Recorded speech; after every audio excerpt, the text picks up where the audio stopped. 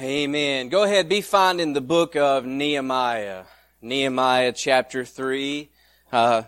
Maybe perhaps by now we kind of have a feel for where it's at in our Bibles. We continue our series through the book, and that's our regular habit. What we usually do is we'll take a book and we'll walk through it, and at this point we're in the Old Testament book of Nehemiah, and we're in chapter 3 this week. And we continue the series entitled Faithful to Restore. Faithful to Restore.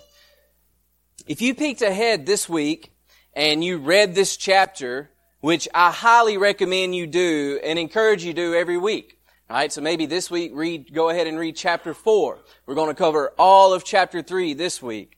Or perhaps now you've had a moment to find that in your Bible and you've began to scan the contents of chapter 3, and so it might lead you to be asking a couple of questions. First one, you might be wondering, what in the world is Brother Cody going to preach from this? All right? That is a valid question. Very valid question.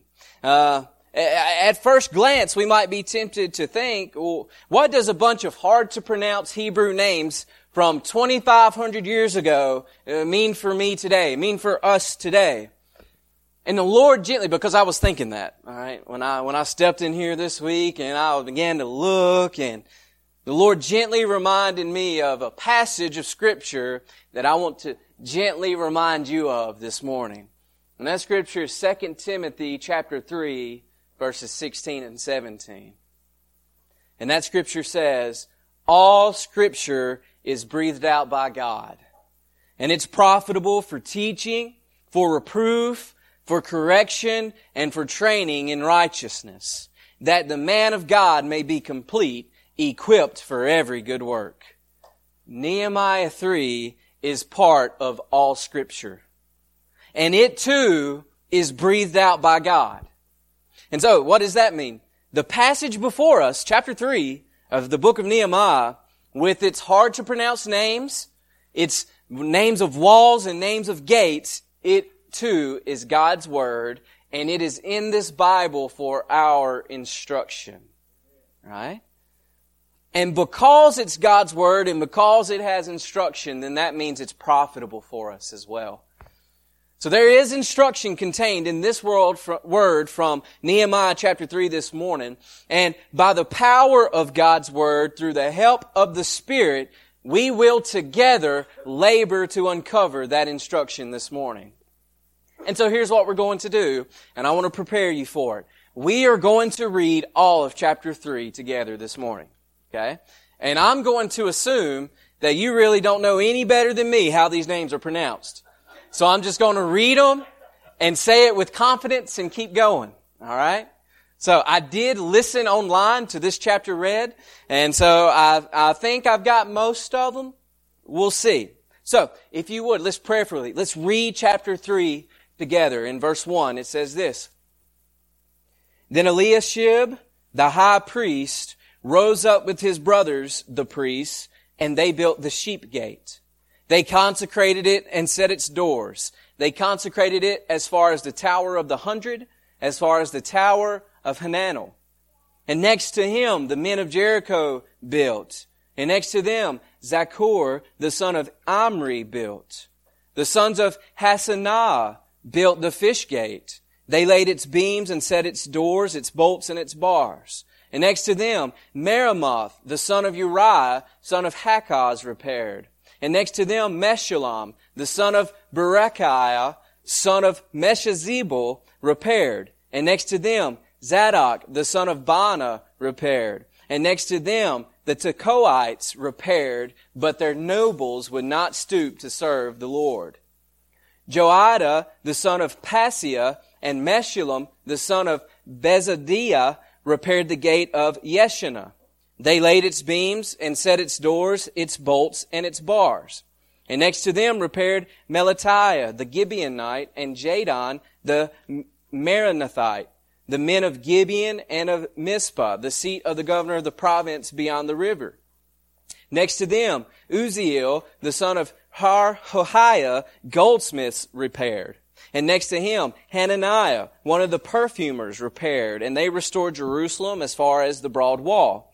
Next to them, Raphaiah, the son of Hur, ruler of half the district of Jerusalem, repaired. And next to them, Jediah, the son of Harumph, repaired opposite his house. And next to him, Hattush, the son of Hashabneah, repaired. Malchijah, the son of Haram, and Hashab, the son of Pahath Moab, repaired another section, and the tower of the ovens. Next to him, Shallum, the son of Helahash, ruler of half the district of Jerusalem, repaired, he and his daughters. Hanan and the inhabitants of Zanoah repaired the valley gate. They rebuilt it and set its doors, its bolts, and its bars, and repaired 1,000 cubits of the wall, as far as the dung gate. Malchijah, the son of Rechab, ruler of the district of Beth Hakahiram, repaired the dung gate. He rebuilt it and set its doors, its bolts, and its bars. And Shallum, the son of Kolhoseh, ruler of the district of Mizpah, repaired the fountain gate. He rebuilt it and covered it and set its doors, its bolts, and its bars. And he built the wall of the pool of Shelah of the king's garden as far as the stairs that go down from the city of David. After him, Nehemiah, this is a different Nehemiah, the son of Azbuk, ruler of half the district of Beth-zur, repaired to a point opposite the tombs of David as far as the artificial pool and as far as the house of the mighty men. After him, the Levites repaired. Rahum, the son of Bani. Next to him, Hasabiah, ruler of half the district of Keilah, repaired for his district. After him, their brothers repaired. Bavai, the son of Henadad, ruler of half the district of Keilah. Next to him, Ezer, the son of Jeshua, ruler of Mizpah, repaired another section opposite the ascent to the armory at the buttress. After him, Baruch, the son of Zabbai, repaired another section from the buttress to the door of the house of Eliashib, the high priest.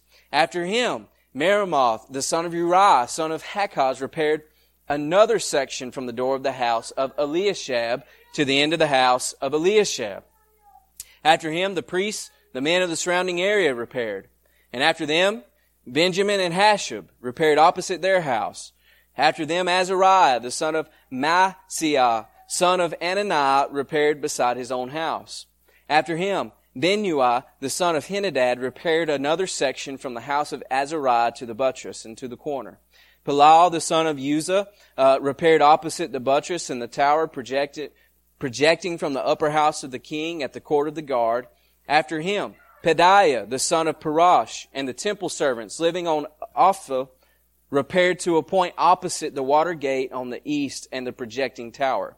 After him, the Tekoites repaired another section opposite the great projecting tower as far as the wall of Ophel.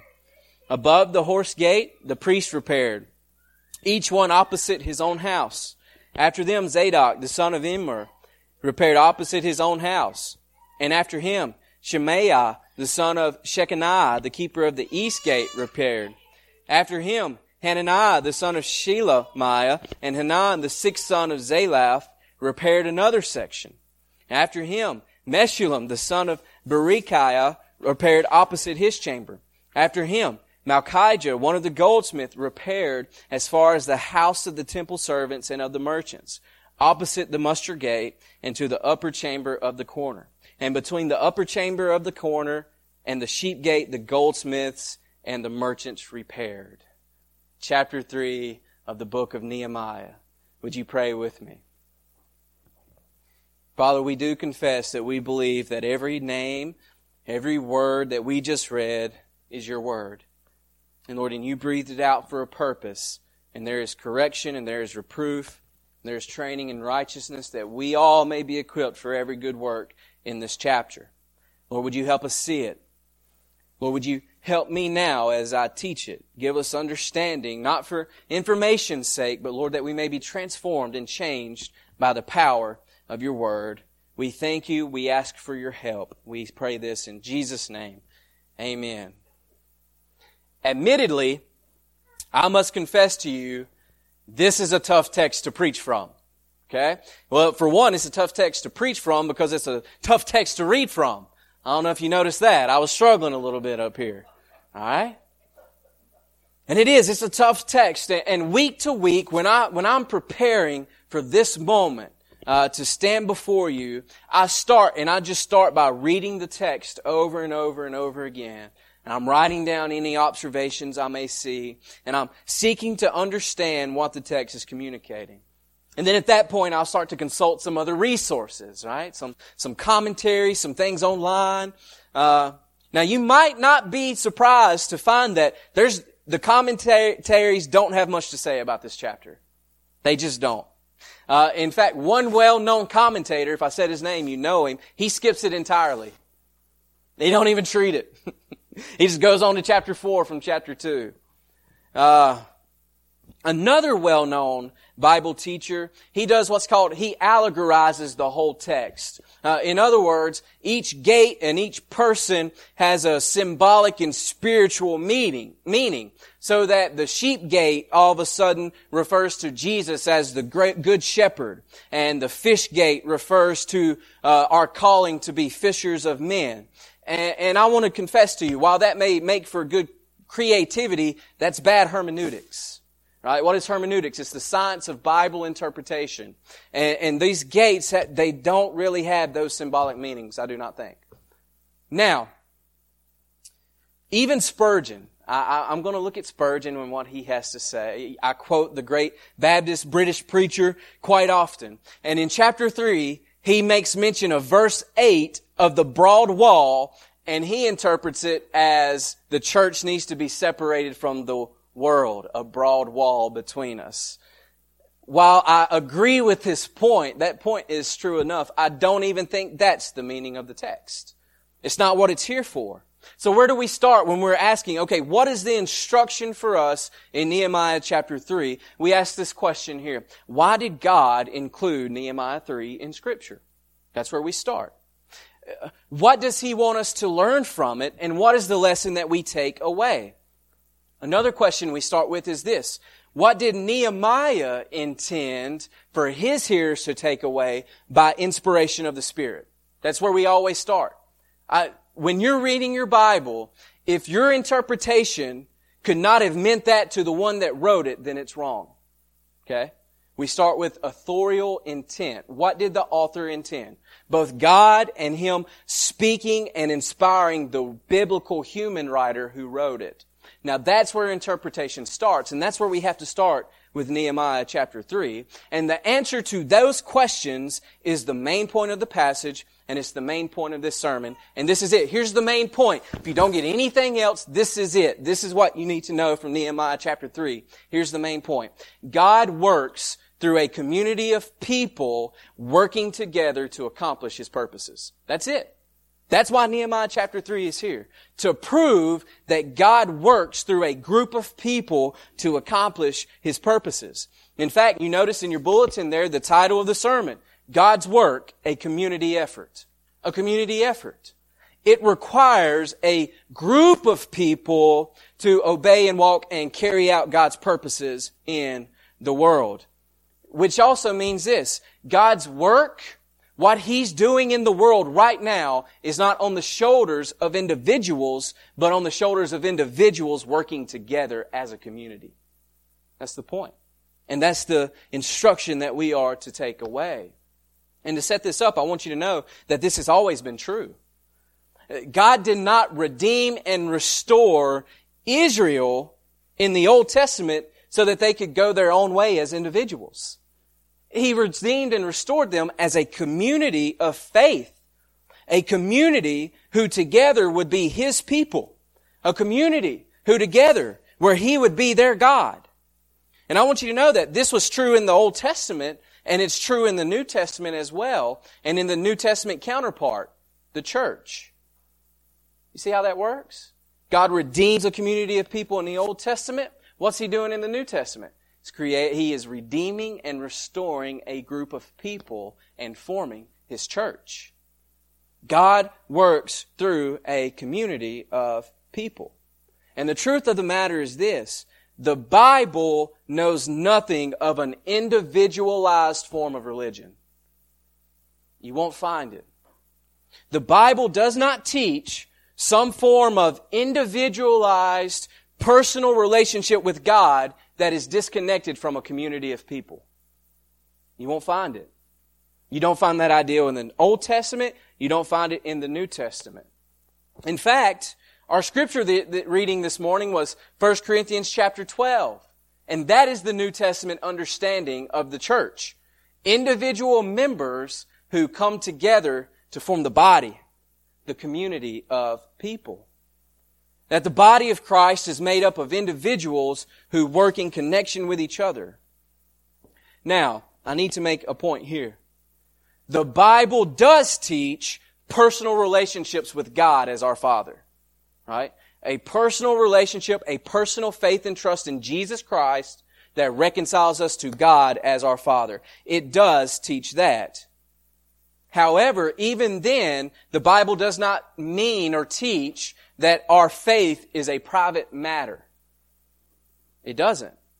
Because here's the truth. When we receive God as Father, we receive His kids as our brothers and sisters. Right? It's the truth. So people who claim that I have the Lord and have no need of the church, they're totally misunderstanding the Bible. In fact, if you'd have had that thought process in the early church when the Bible was written, you would have missed out on all the instruction. Because you know what it was written to? Churches. Community of people. The Bible knows nothing of individualized faith. It knows everything about bringing individuals together as a community. And that's what Nehemiah 3 is teaching. Individuals coming together for a purpose bigger than themselves. Now, today, God's program to display His glory and accomplishes His purposes on earth is no longer bound up in a wall, and it's no longer bound up in a city. Instead, God's program on earth to display His glory and accomplish His purposes is in that He is building a church. Isn't that what Jesus says in Matthew 16? Tell you, you're Peter, and on this rock I will build my church, and the gates of hell will not prevail against it. He's building a church. So what is the call this morning to Fellowship Baptist Church from Nehemiah chapter 3? And this is it. There's room for you on the wall at Fellowship Baptist Church. There is room for you on the wall at Fellowship Baptist Church. The call then is find your gifting.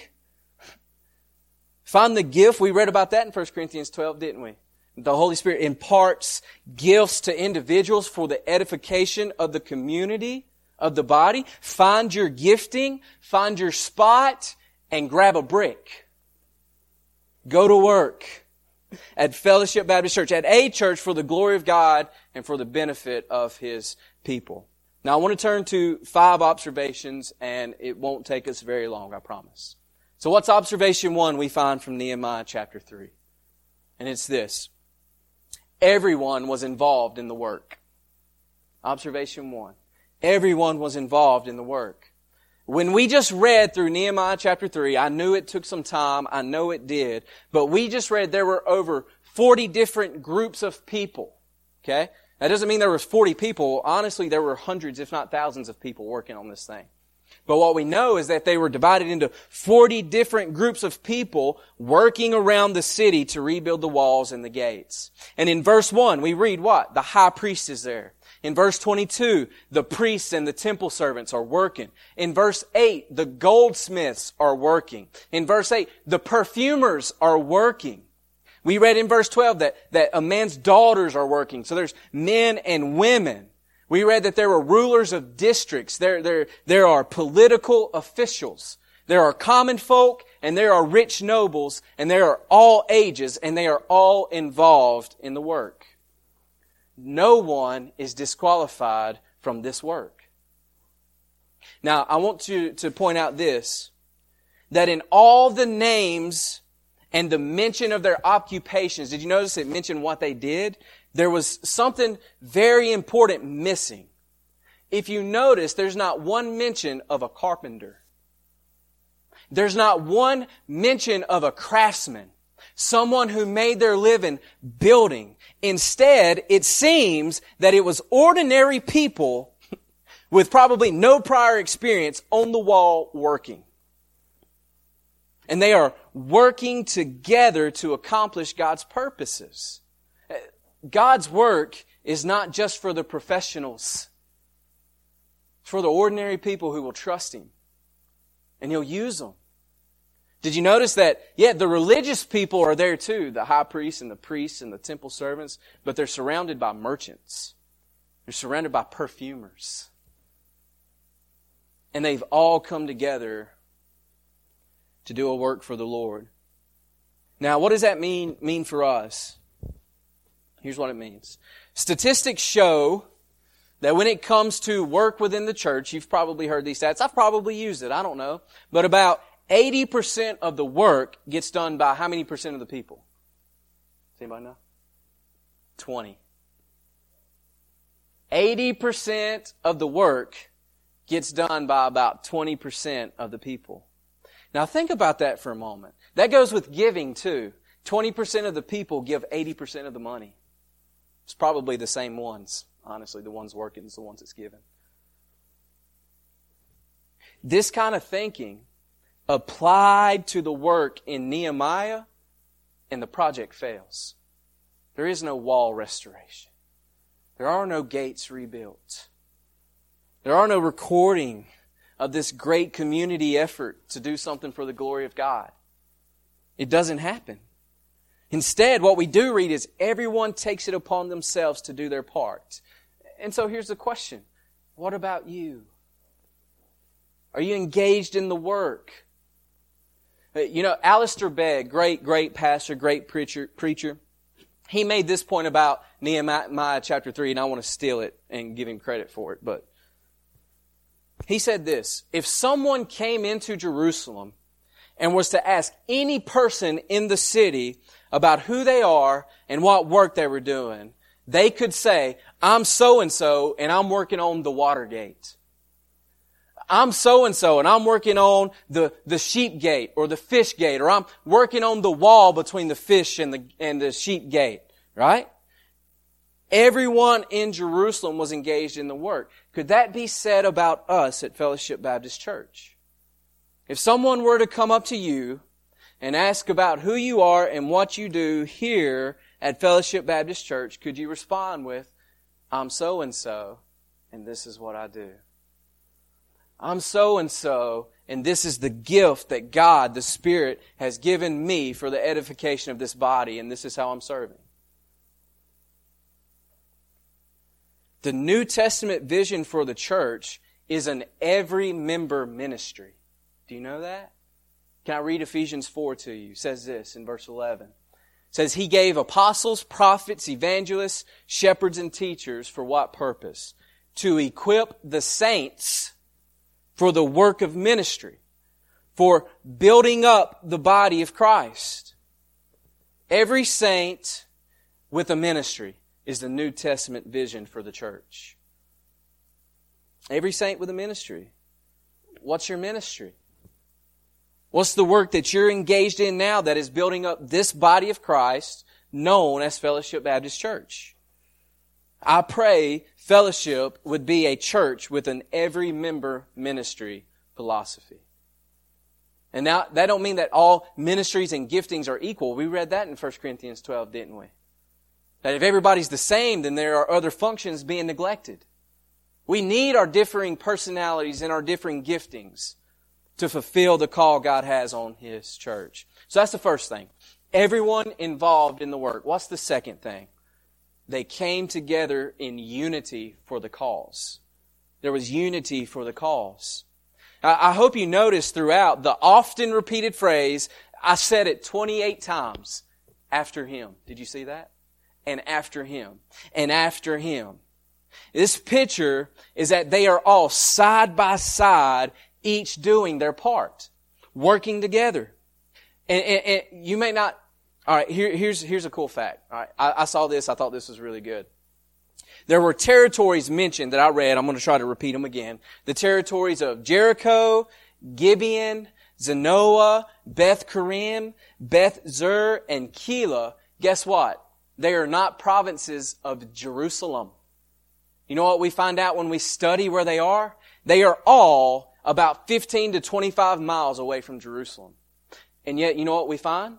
People from those territories are inside Jerusalem and they are working. They've come from their own houses. They've come from their own towns to be involved in the work of this rebuilding. Now, they're Jews. They are Israelites, but they don't live inside Jerusalem. So why did they come? Like, this wall provides them no protection, no defense. So why would they leave their homes and their jobs to go work for 2 months on a project that has no benefits for them? Here's why. They all came together in unity because the cause was bigger than any one person or group. The cause was bigger than them. The cause was for the glory and the reputation of God.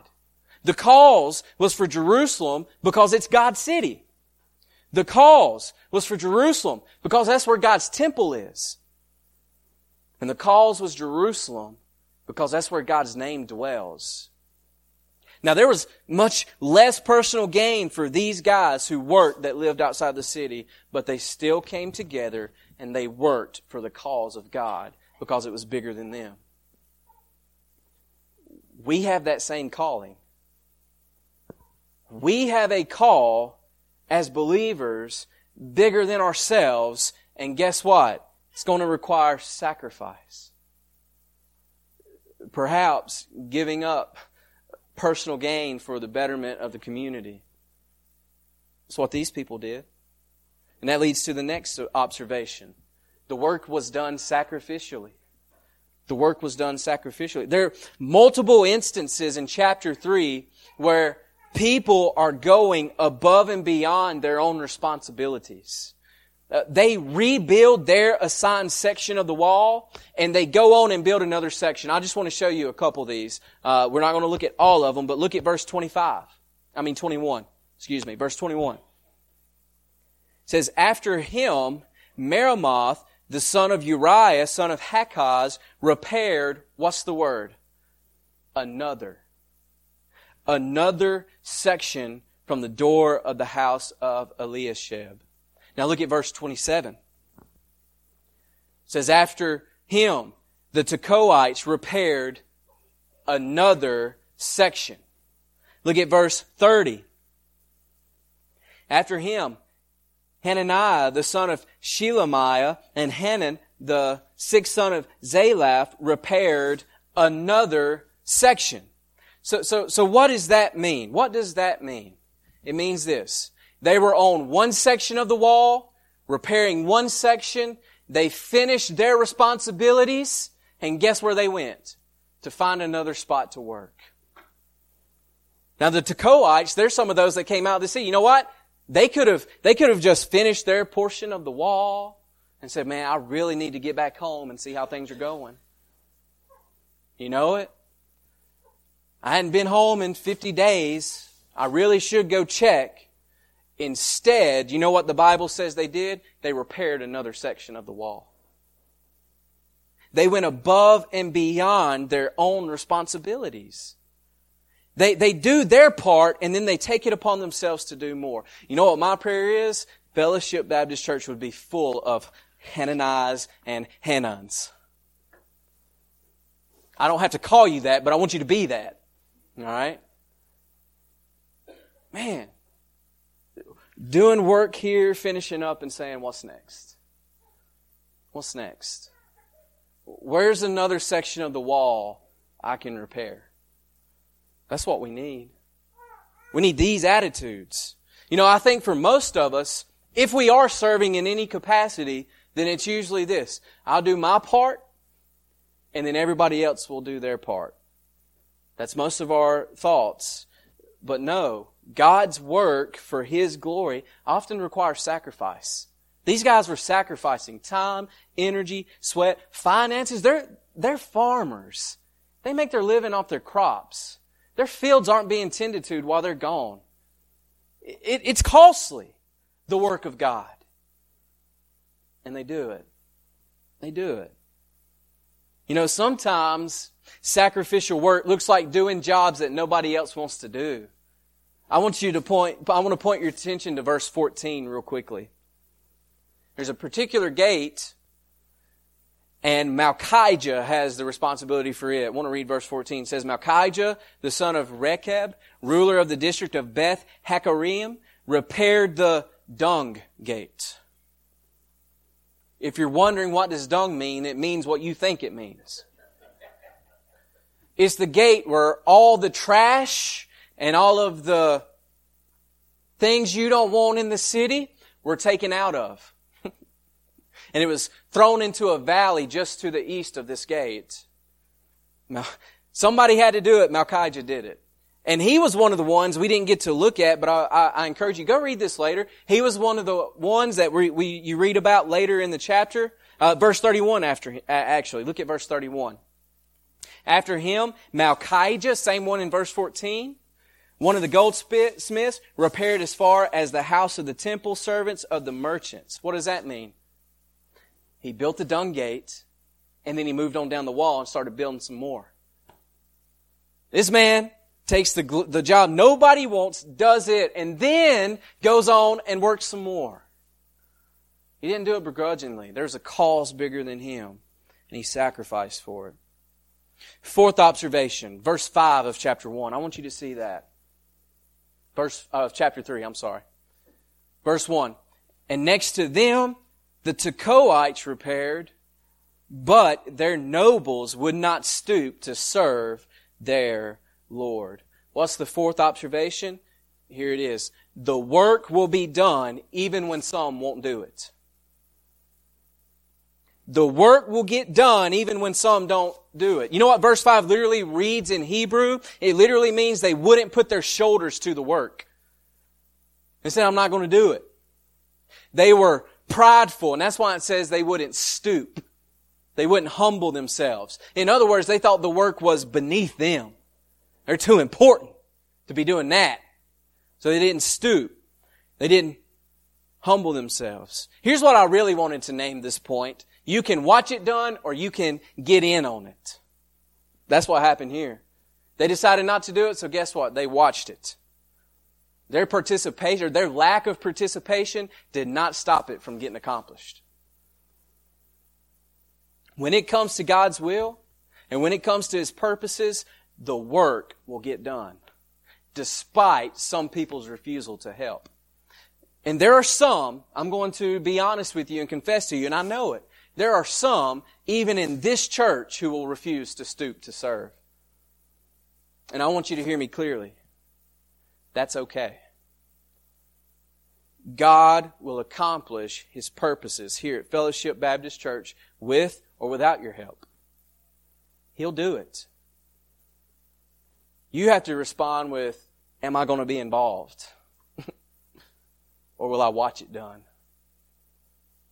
These nobles, they refuse to serve the Lord. Really, in their minds, here's their thought process. I refuse to rebuild the wall. But really, in their refusal to not rebuild, they were refusing the Lord. You see how that works? It wasn't, in their mind, they're not saying no to the Lord. By saying no to what He has commanded to be done, they were saying no to Him. And so I want to warn you, brothers and sisters, if you're not serving the Lord through a ministry of the church, check your heart for pride. Why will I not stoop to serve the Lord? Final observation, last thing. And ultimately, this is what it comes down to. The work is a testimony to God's faithfulness. The work is a testimony to God's faithfulness. When we read about this wall being built, when we hear gates are being set, when we hear people working, and when we're reading about God's faithfulness to His promises to His people. So every time it says, and they rebuilt, and they made strong, and they rebuilt, and they did this, guess what we're reading? God's faithfulness.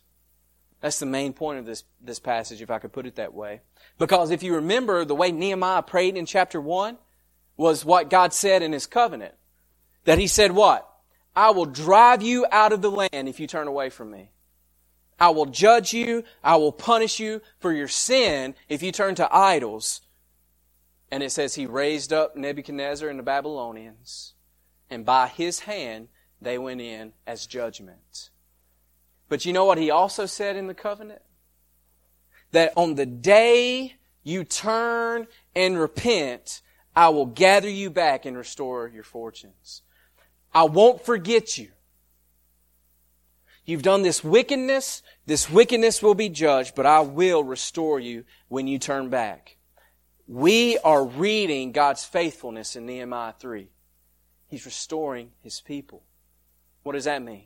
He's faithful to do what He's promised. He's faithful to restore.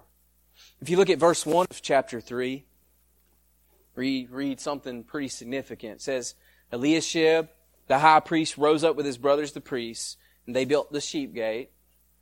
They consecrated it. It's the only time we read that word in this chapter.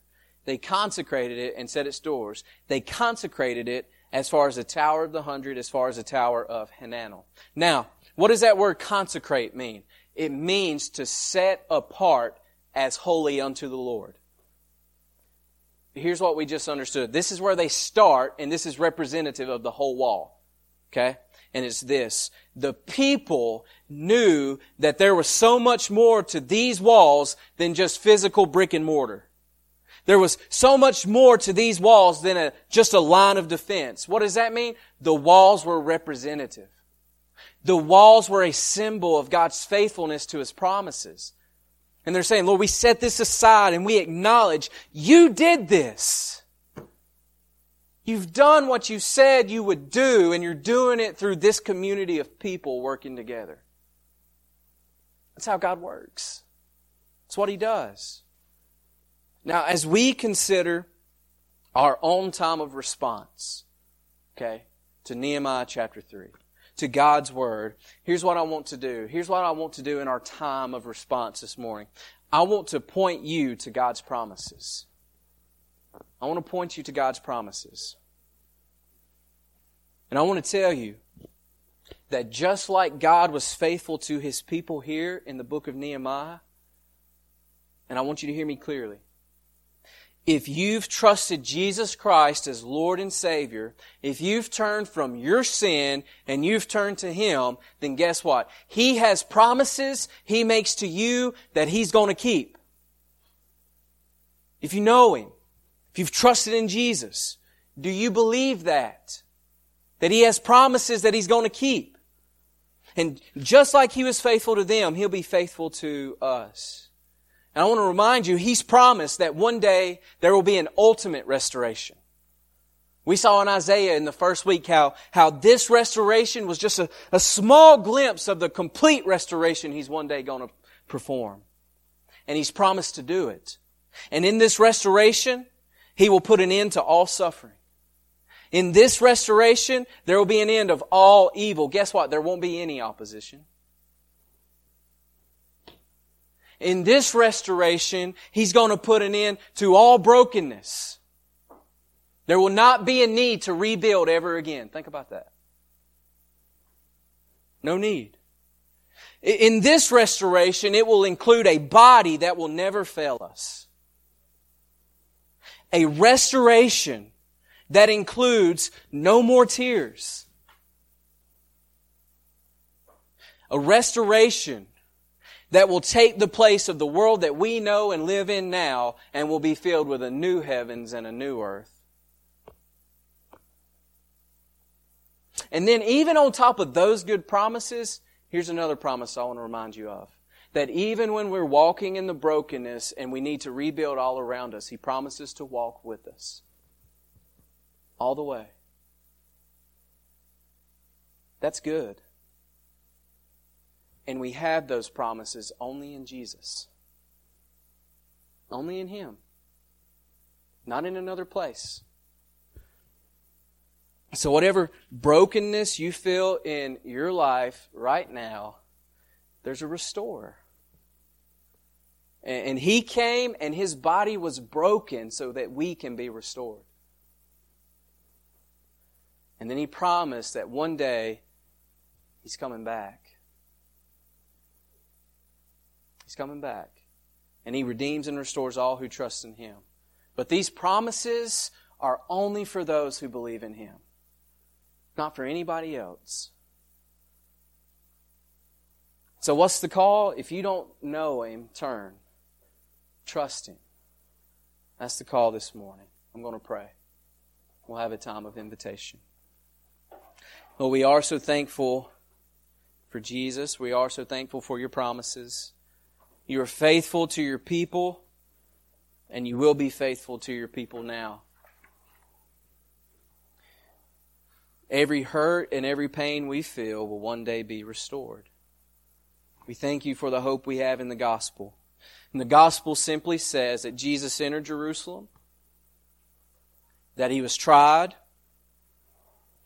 that He was found condemned, that He was led outside the gates of this wall, and He was crucified on a hill, that He was put in a grave for 3 days, and then He rose from that grave. And right now, He's alive. And right now, He is at your side, and He's mediating for all His people. Every single person here who has faith in Jesus will be restored. Thank you for your promises. Lord, I want to ask that you would call people who don't know you, and you would call them to you, that they would turn and trust in you, and that they would find you faithful to your promises. We thank you so much. We turn this invitation time to you, ask that you would work. In Jesus' name, amen.